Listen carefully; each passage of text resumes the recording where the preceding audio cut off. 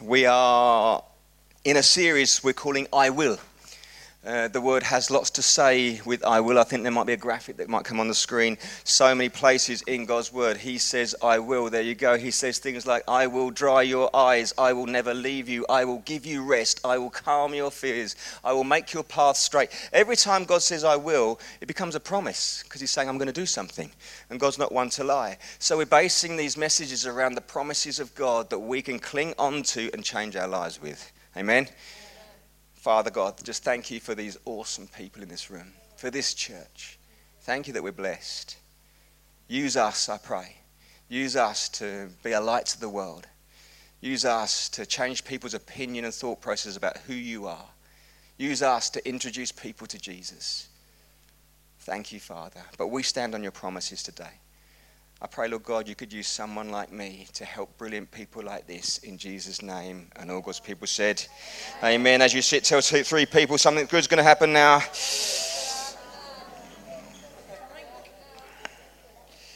So today's title, if you're a note maker, today's title is I Will Honour You. I will honour you. Turn to the person next to you and go, ooh. I looked at this and I think I could probably do a whole series on honour. It's a huge topic. I could definitely have done 3 talks on it. I'm going to skim the surface, but my goal here is just to stimulate some thought process in all of you. You are clever people. Let me start a thought process in you and you pursue the thought process and allow God to take you deeper with it. Amen. Sometimes I think you come to church and you think, this is all I need, it's all I need. It's some of what you need, but you need to take it further for yourself. It's part of digging your trench in the valley. God will fill that space. So let's start right at the beginning. There is the Godhead, Father, Son, and Spirit, in perfect relationship with each other. It's this picture of unity within relationship. It's something that we chase after and dream of. It's something that's kind of represented in the marriage, isn't it? A husband and a wife and the children in unity, being a family. Here's the Godhead. And they said, let us, plural, let us make man in our own image. So they make Adam, and and the purpose for that is for relationship. So they have a relationship with themselves, and then they make Adam because they want relationship with Adam. But it soon becomes clear that Adam needs another human. You know, they've been through all the animals, he's named all the animals, and not a helper wasn't suitable for him. You know, imagine if Adam had picked the cow. Church would look different. But they said, no, that's not going to work. Let's make a human. And they made this awesome, whoa, man. And then there's this relationship. And so right from the start, you need to understand everything was about relationship. The Father relating with the Holy Spirit and the Son. Then they're making Adam for relationship. Then realizing Adam needed an earthly relationship and made a woman. So we are made for relationship with the Father. And we are made for relationship with people. Isn't it interesting that when Jesus is asked, what's the most important commandment? What does he say? Love God, love people. It was always about relationship. And when Jesus is pressed on it, he still says it's about relationship. Why do we make it about religion? It was always supposed to be about relationship. And so they have this relationship, and God does this amazing thing. He says, I want relationship with you, Adam. Go and knock the place out, enjoy yourself, discover stuff, explore. It's going to be brilliant. But there's one tree. There's one tree over there, and I just don't want you to touch that one tree. Because what that will do, it will give you a free will opportunity to honor me. If you don't touch that, that is you honor. Do whatever else you like, but don't touch that one.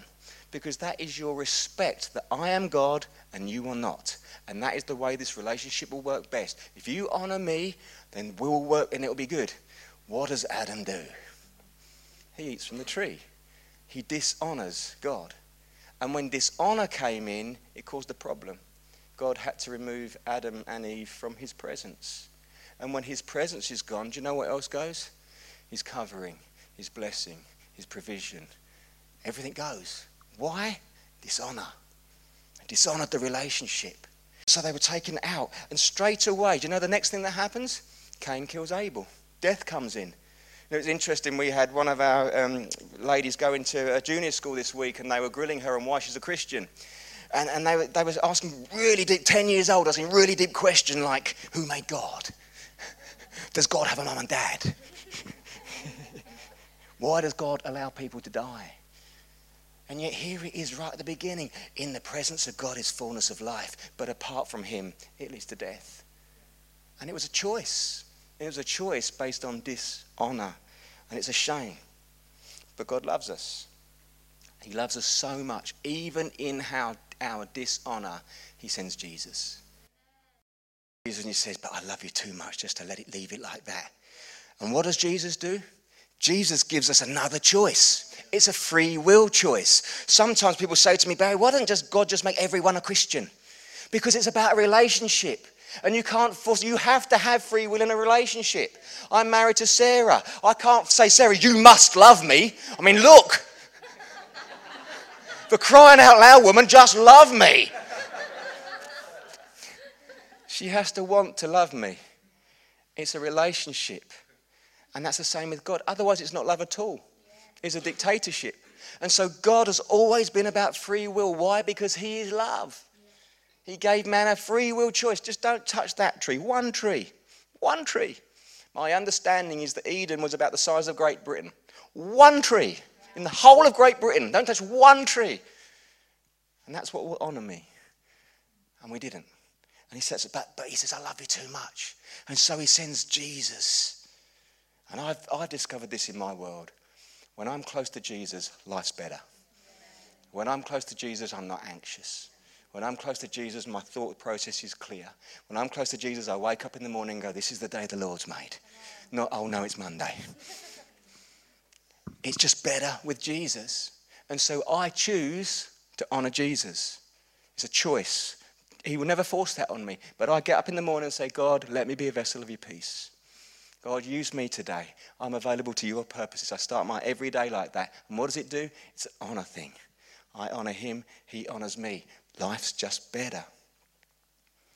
God thinks you're worth it.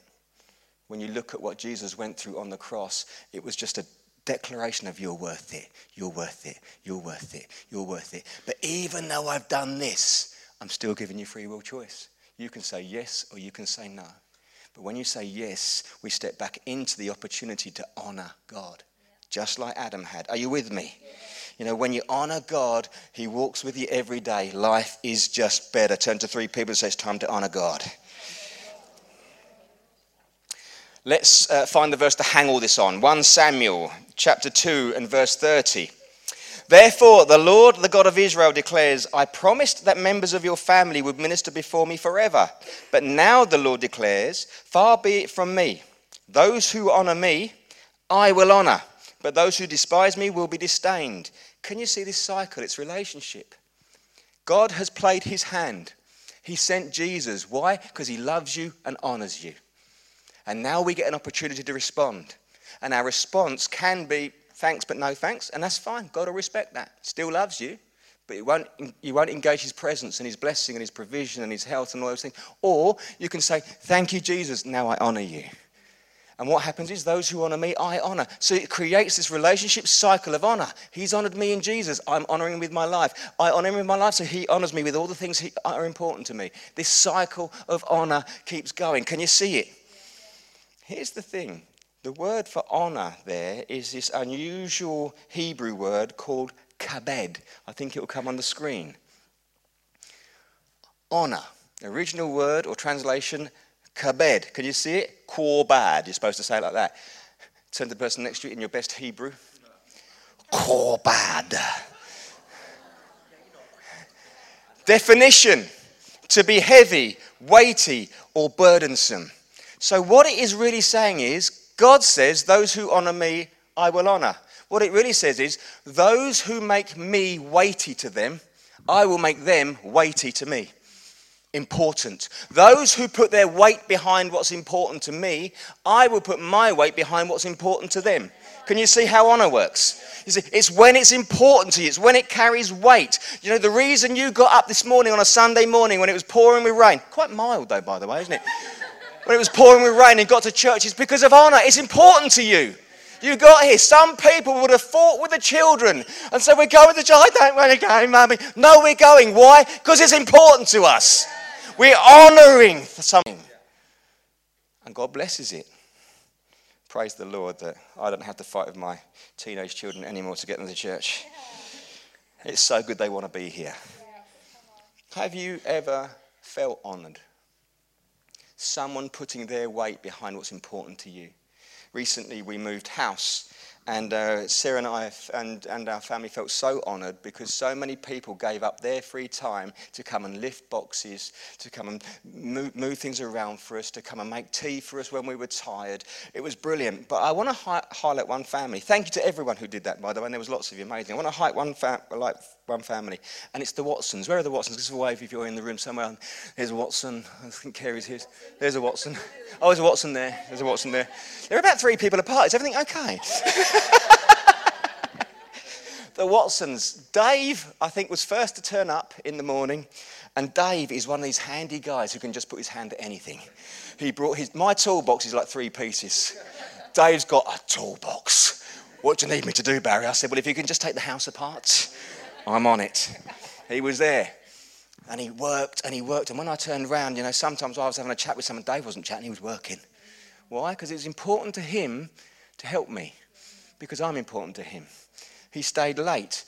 2 days later, we're in the new house, we're living out of boxes, and Sarah and I are planning to go to New Zealand. Because what you want to do is move house and then go straight to New Zealand. Carrie, Dave's awesome wife, phones us up and said, I've made you a roast dinner, can I bring it round? And she brought it round. It wasn't just any old roast dinner. It was the epic of most epic roast dinners. Round of applause for that family. See, my household is really difficult to feed. But everyone sat there, this is brilliant, this is brilliant. We have offered Carrie a job, she turned it down. But it wasn't just that, she brought dessert. I can't even remember what dessert it was, but everyone just wolfed it down. I was like, that was so good. Do you know what it was? It was honour. You're in a new house. We know everything's up in the air. We know you're about to go away. We want to help. What's important to you is important to us. So we're getting our weight behind you. Round of applause for the Watson family. Thank you.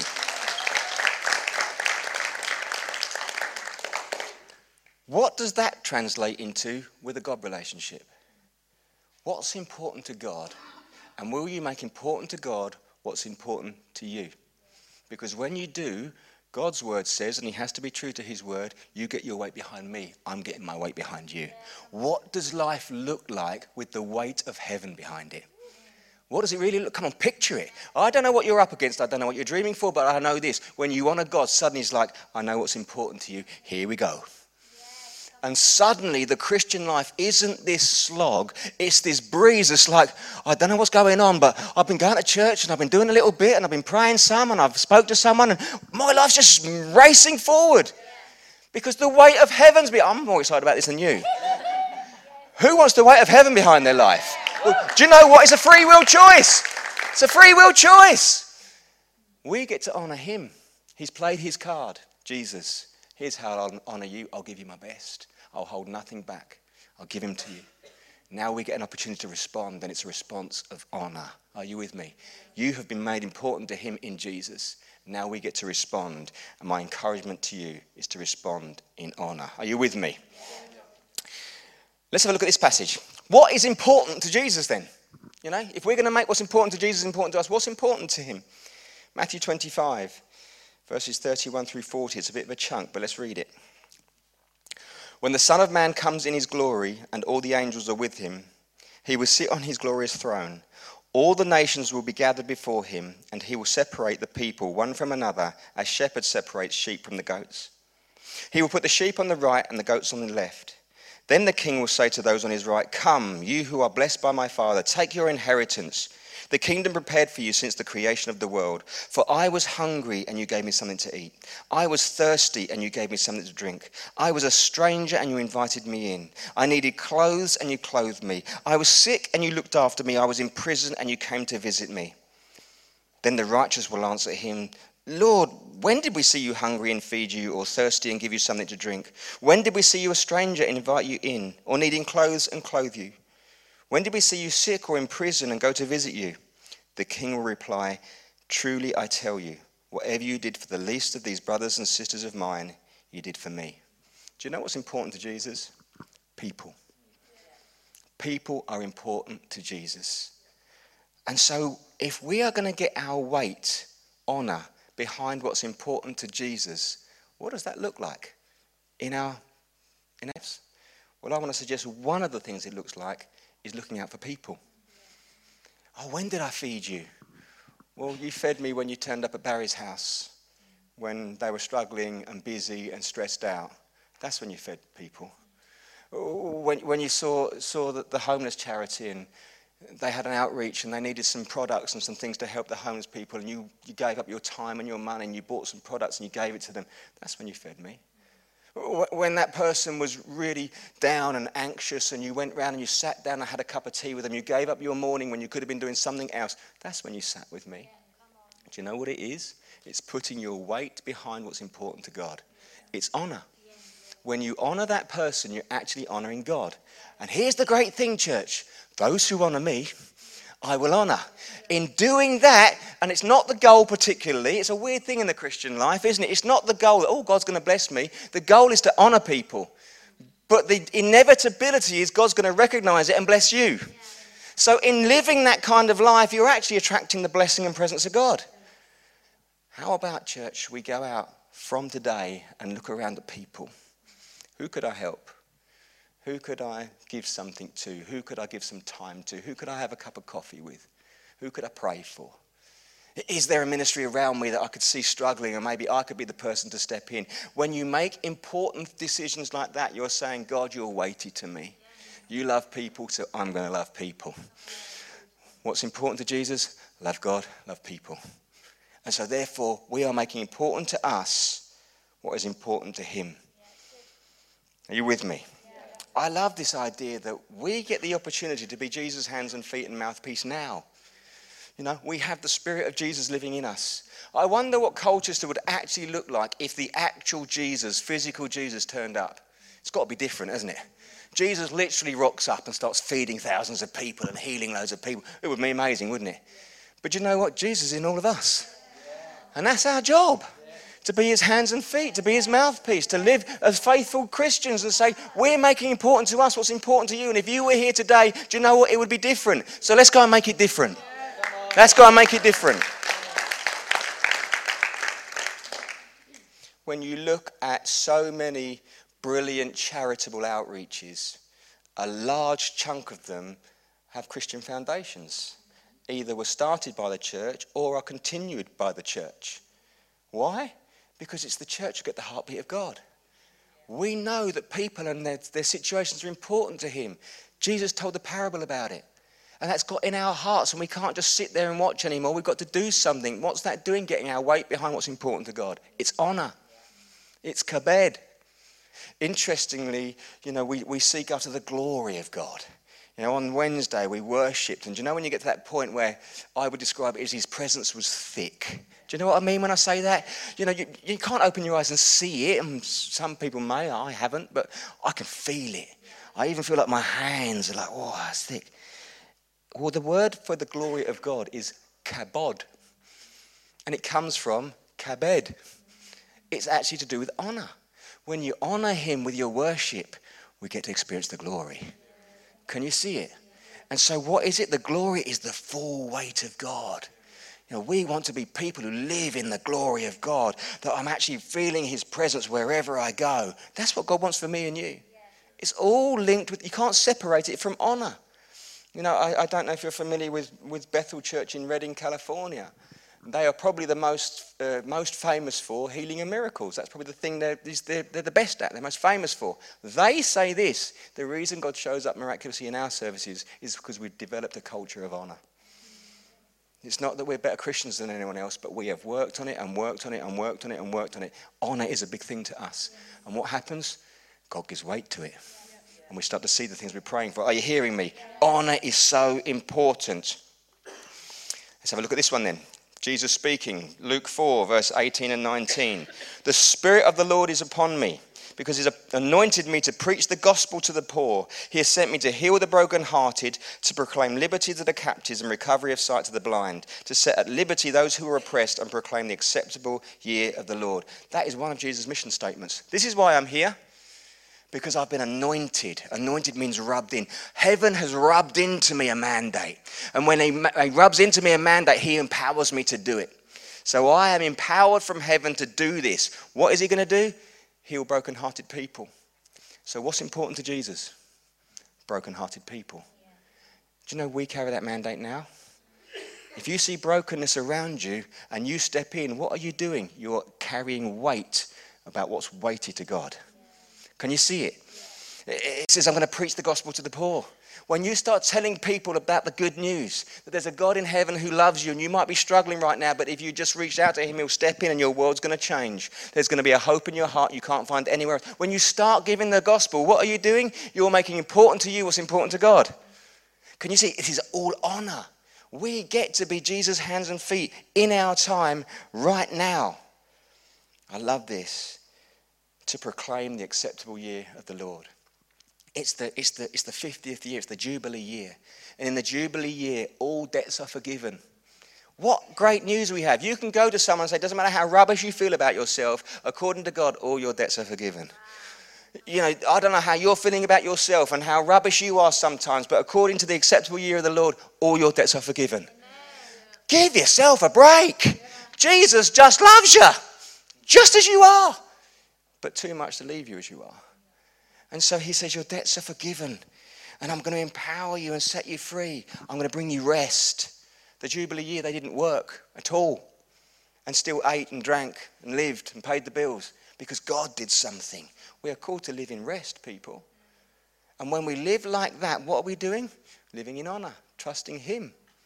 You're making me important to you, so I'm making you important to me. And this cycle of honor just grows. If you're someone who prays for people, what are you doing? You're being Jesus' hands and feet. You're making important to you what is important to him. It's honor.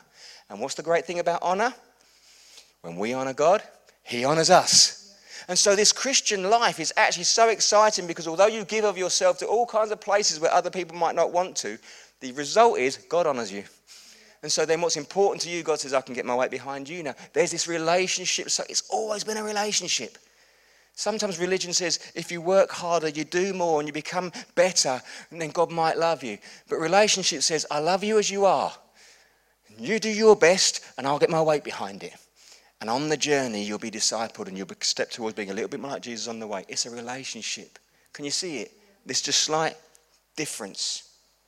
What else is important to Jesus? Matthew 16, verse 18. Jesus speaking, and I also say that you are Peter, and on this rock I will build my church, and the gates of Hades shall not prevail against it. So it's Peter, whose name means rock, but it's this revelation that Peter has. Jesus asked his disciples, who do they say I am? And they gave him various answers, and they said, who do you say I am? Do you know that's the biggest question they've ever got asked? Who do you say Jesus is? It's the biggest question in all of humanity. And Peter says, you're the Messiah. You're the Son of the living God.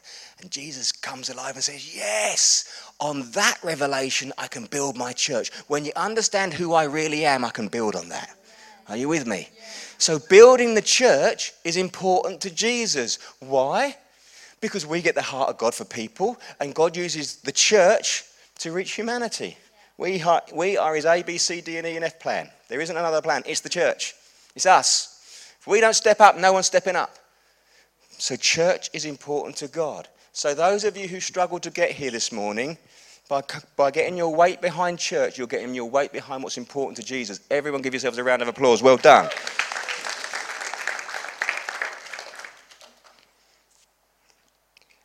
We make church important in various ways. One is attendance, but then there's this opportunity to say, how can I help? How can I help build? And how can I serve somewhere? Can I come and greet people? Could I serve the children? Could I help with the sound team? You know, I'm a great vocalist. Could I come and be on the worship team and throw my weight behind that? I don't know what it might be. But when you start serving, what are you doing? Getting your weight behind what's important to God. And when you do that, what happens? He gets his weight behind what's important to you. Those who honour me, I will honour. Not I might honour. I'll think about it one day. I will. Yes. I will honour you. Are you with me? Yes. Sometimes I need some feedback, church.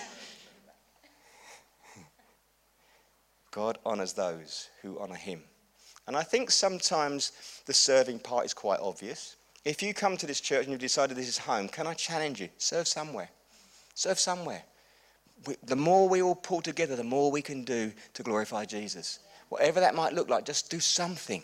Even you think, I'm rubbish at this, just get involved somewhere. It might be in midweek. Get yourself to a connect group. Get your weight behind the church, because when your weight is behind the church, your weight is behind what's important to God. And then his weight will be behind you. Am I making myself clear? Yeah. The other area, and I want to talk to you about money. And we've been meeting here for over a year now, and I've not once spoken about money. So if you're new to church here, or you've been to church for a little while, hear my heart. We're not here banging on about money every single week. I know the church possibly has a reputation for that, but not here. However, if you look, Jesus gave 39 parables, 39. 11 of them were about money. So Jesus spoke about money about a third of the time.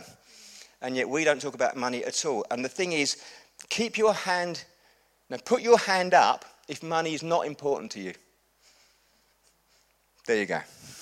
Money's important to all of us. Who knows you can't function without it? You can't pay the bills, you can't eat, you can't take the ladies out, guys, without the money. You can't wear the latest shoes, you can't drive the car without. We all need money. And so therefore, shouldn't we get our handle on what does God say about money? What does God want to do with money? And he talks about it a lot. So we just need to sometimes talk about it. And do you know what? It's an honor thing. And that's why I'm bringing it into this.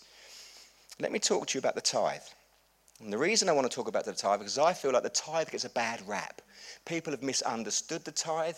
People have been taught it incorrectly. People have had pressure put on them. That is not me. I'm not putting pressure on anyone. But my goal is to point you to the word. Because if we can understand the word, you can make a free will choice on how you want to respond to that word. Here's the thing with the tithe. Who believes the tithe is the law? By raise of hand, it's the law. Oh, I'm quite impressed with that. No one's put their hand up. Most churches, everyone will put their hand up because on one level it is the law. Let me talk to you about the journey of the tithe. We have Abraham, who's the father of our faith. New Testament says if you're going to be a Christian, you need to live like Abraham lived. So he's the father of our faith. And what he did is he came out of his tent and he looked up and God said, will you just go to a land I'm not even telling you about? Will you just leave here and go? And he just said, yes. That's a faith step. And God's like, yes, I can get behind that man. And he says, you're going to be a father of multiple nations. And all this amazing stuff goes off. But he bumps into this guy called Melchizedek. The verse will come on the screen in Genesis 14, verses 18 to 20. I won't read it, but you can read it. He bumps into this guy called Melchizedek. And Melchizedek is known as a forerunner for Jesus. He was the prophet and the priest at the time. And people looked to him. And so what happened is Abraham bumps into Melchizedek. There is no law, there is no rules, there is no nothing. And just in his heart, he suddenly senses, I need to give you a tenth. And he just does it. He gives him a tenth. All that I have, I'm giving you a tenth. It was just a heart response to meeting this forerunner for Jesus. Genesis 14, 18 to 20. No law, no rules, just a heart response. Later on, we find Jacob. And are you familiar with Jacob's ladder, where heaven touches earth and angels go up and down, and Jacob's having this dream, and he realizes it. He wakes up and he says, wow, the heavens are open above me. This is Bethel, which means the house of God, which is why so many churches are called Bethel. The house of God is where heaven touches earth. And then he says this amazing thing. Will it be on the screen? Here, let me read it to you. I will set up this pillar and it will be called God's house, and all that you give me, I'll give you a tenth. No rules, no law, just a heart response to heaven touching earth. The right thing to do now is to give you a tenth. The tithe means a tenth. That's what it means. And so you've got these two forerunners of the faith, before any rules were put in place, having their hearts moved with honor. I honor you, God. I'm giving you a tenth. It's always been about honor. Then you get Moses. Moses knows this stuff. Moses understands what's going on here. Moses wrote the book of Genesis. He gets it. And he's looking at it. It says the forefathers of our faith gave a tenth to God. It's a good thing to do. It's in his heart. And then he looked around at the people he's leading, Israel. Who knows that Israel, their famous description is stiff-necked people. That's what the Bible often calls the Israelites. It's just like, we know what we're doing. Do you know, have you ever had a stiff neck? Have you ever woken up and you slept all funny and you have to walk around all day like this? It's really painful. Well, that's how the Bible often describes the Israelite people, yet God loves them. And so he's leading these stiff-necked people and he has had a revelation. The right thing to do is to give God a tenth because it's going to be a blessing. It's going to be an honor thing. That's the right thing to do. But these stiff-necked people, they're not going to do that. And I'm their leader. So what I'm going to do is I'm going to make it a rule. If I make it a rule, they've got to do it because it's the right thing to do. So he writes the law. And in the law, you have to give God a tenth. And so that's where we always say it's the law, and it is. But the reason it is because they were so hard-hearted and stiff-necked that Moses, their leader, had a revelation of what the forefathers did and said it's the right thing to do. They're not going to do it, so I'll make it a law. Are you following me? So now they've got to do it. But even when they had to do it, they didn't do it. And God gets a bit miffed. He's like, for crying out loud, throw me a bone here, someone. Do you know where I think it starts? I think it starts in the garden. One tree. Honour me with one tree. That's my portion. It's the portion. We touched it.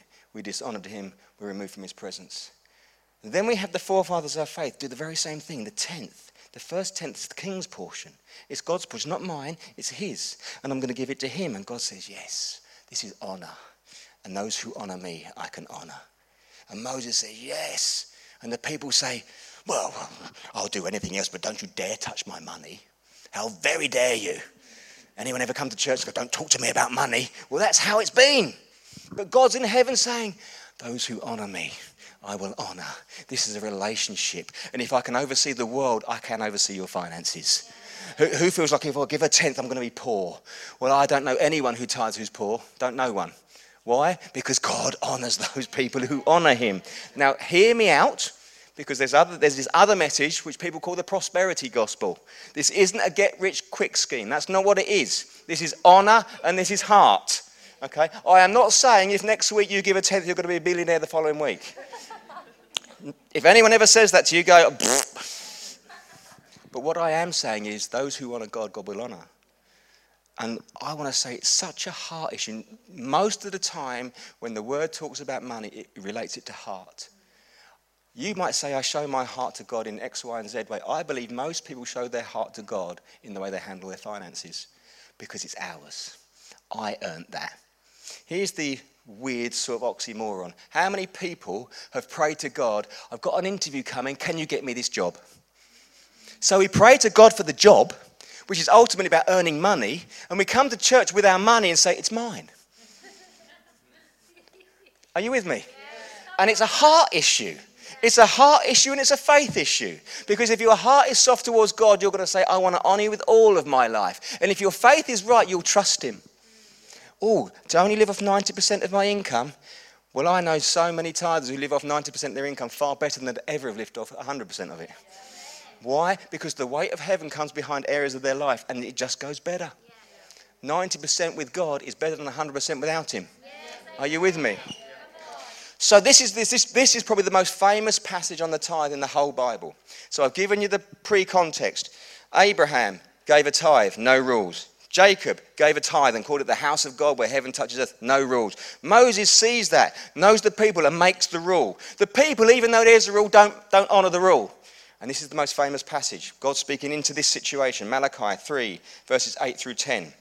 Will a mere mortal rob God? Yet you rob me. But you ask, how are we robbing you? In tithes and offerings. You are under a curse, your whole nation, because you are robbing me. Bring the whole tithe into the storehouse, that there may be food in my house. Can I just read that one thing again, because I'm going to refer to it. Bring the whole tithe into the storehouse. We call the storehouse the church. That there may be food in my house. Test me in this, says the Lord Almighty, and see, I won't throw open the floodgates of heaven and pour out so much blessing that will not be room enough to store it. There's honour. You honour me in this, and I'm going to just open up heaven and I'm going to honour you back. It doesn't say, honour me in this and I'll make you super rich. That's not what it says. It says, I'll bless you.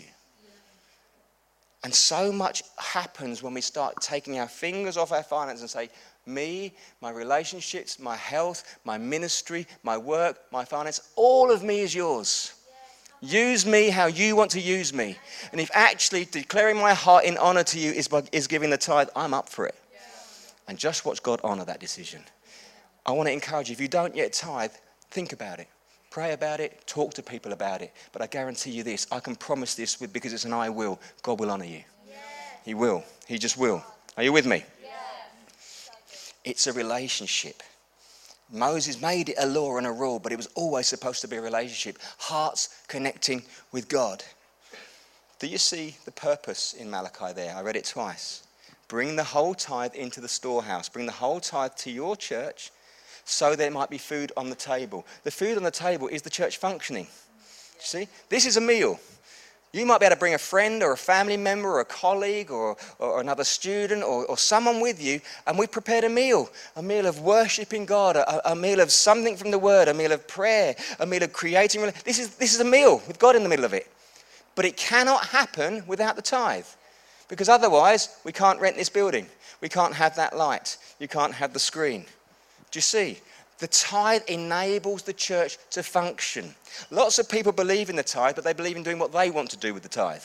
I'll stick it over there and I'm still giving to God. And the church is struggling. The point of the tithe is that there might be food in my house. That's the point.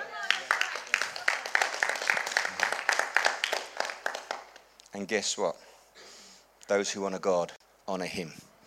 You know, before I give these messages, I speak about finances probably once a year, for all the obvious reasons, and I always get pushed back. Didn't sleep great last night, we had a difficult morning, because I believe the devil doesn't want you to get this, but God wants you to get it. So hear me, I'm not a pastor banging the drum telling you what you do, I'm trying to point you to the Word. And if you'll allow your heart to go to the Word and put it into action, God will honour you. He just will, yeah? Here, 2 Corinthians 9, verses 6 through 8. Remember this, whoever sows sparingly will also reap sparingly, and whoever sows generously will also reap generously. Each should give what they have decided to give in your heart. Can you see? Everywhere there's a money moment, there's a heart moment. It's all about heart and relationship. It's not about rules and oppression. Give what you decided to give, and it's fine. Sow sparingly, that's cool. I love you anyway. You're showing me your heart in that. But when you sow sparingly, you're going to reap sparingly. If you knew God was going to bless your giving, how much would you give?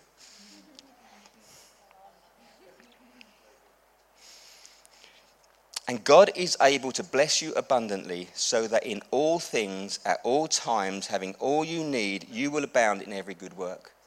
Do you see? Your life abounding, you're having what you need at all times, in all places, is linked to your giving. And it's just like, I know it's challenging, but sometimes we've got to challenge each other. I'm a big believer, if you go to a church and you go 3 times and have never felt challenged once in 3 weeks, you're probably in the wrong church.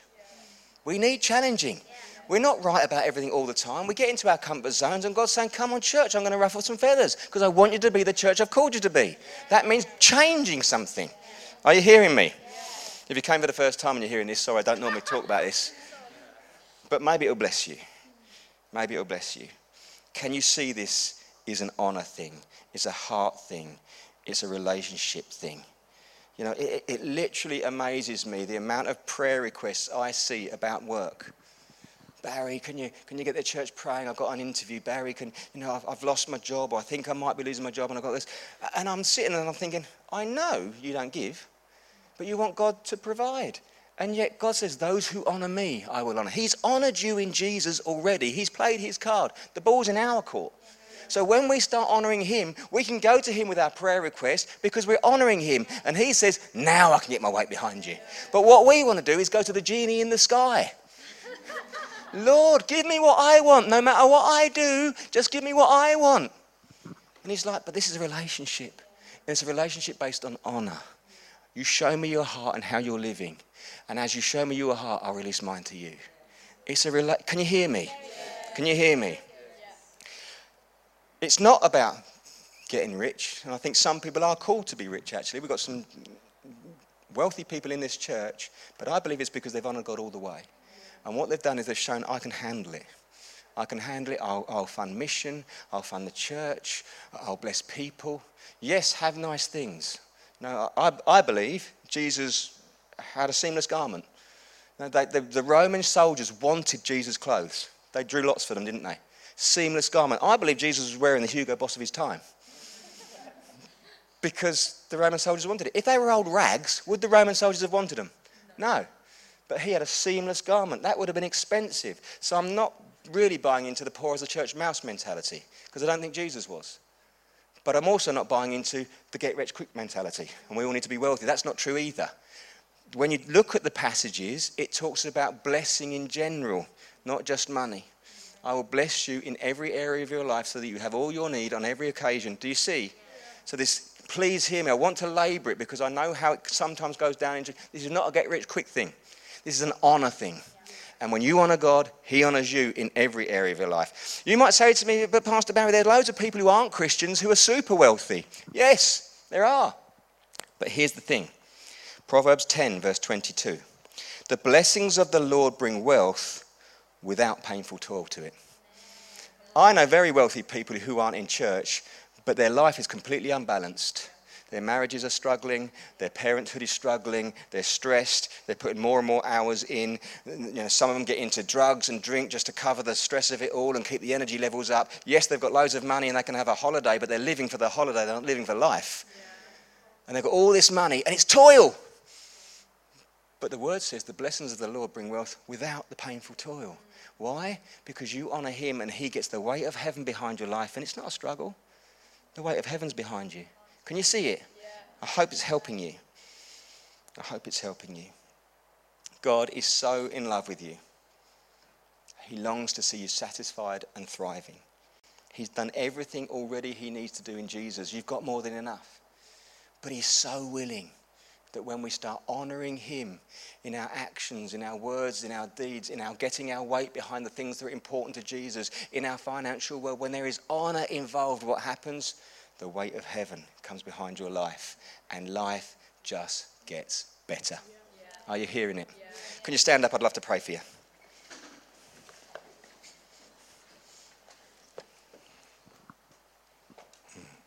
Jesus.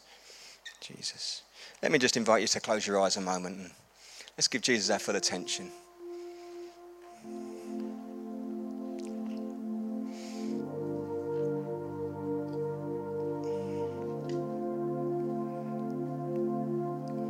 Lord, I pray for these brilliant people in our church and all the people who are going to watch this online later. Bless them, I pray. Stir our hearts, oh God.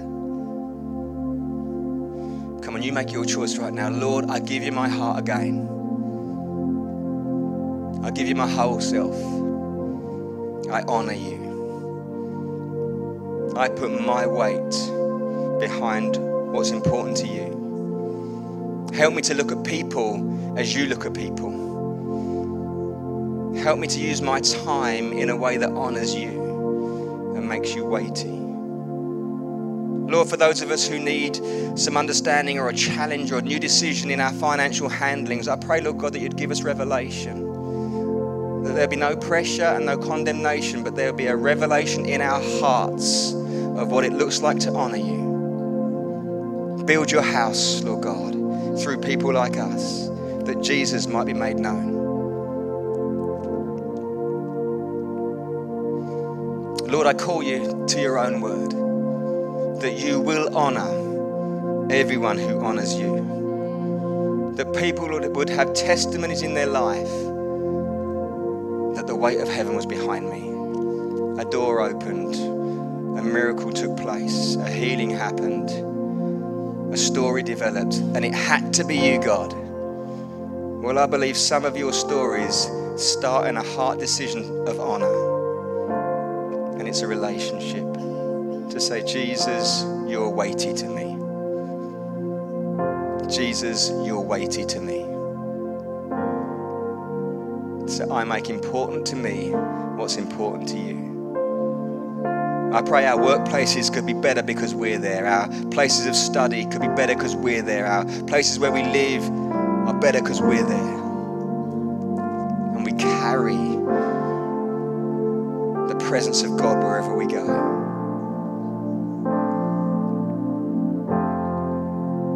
Sometimes I feel like in a gathering like this, it's helpful to make a response.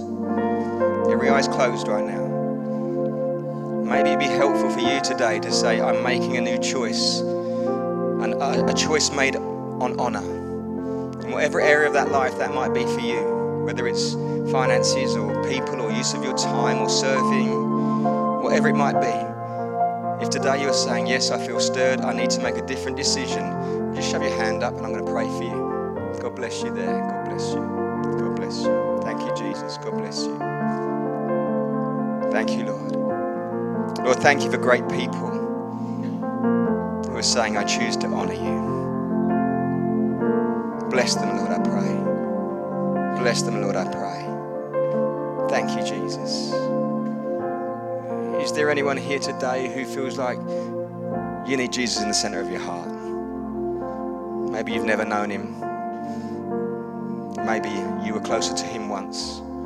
It's the day you get your life right with Jesus. The best decision you'll ever make. If that's you, I want to pray with you. Just give me a wave. If that's you, shove your hand up and I'll pray with you. Thank you, Lord. Thank you, Jesus.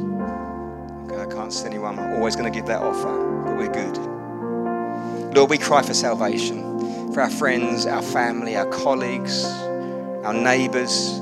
We cry out that they might know you. And that as we put on a feast in church life, they might come and partake and know you as King of Kings and Lord of Lords, that you'd be glorified. Thank you, Jesus. I send everyone away blessed, encouraged, challenged to seek your face and give you our hearts at another level. And all God's people said, amen. Amen.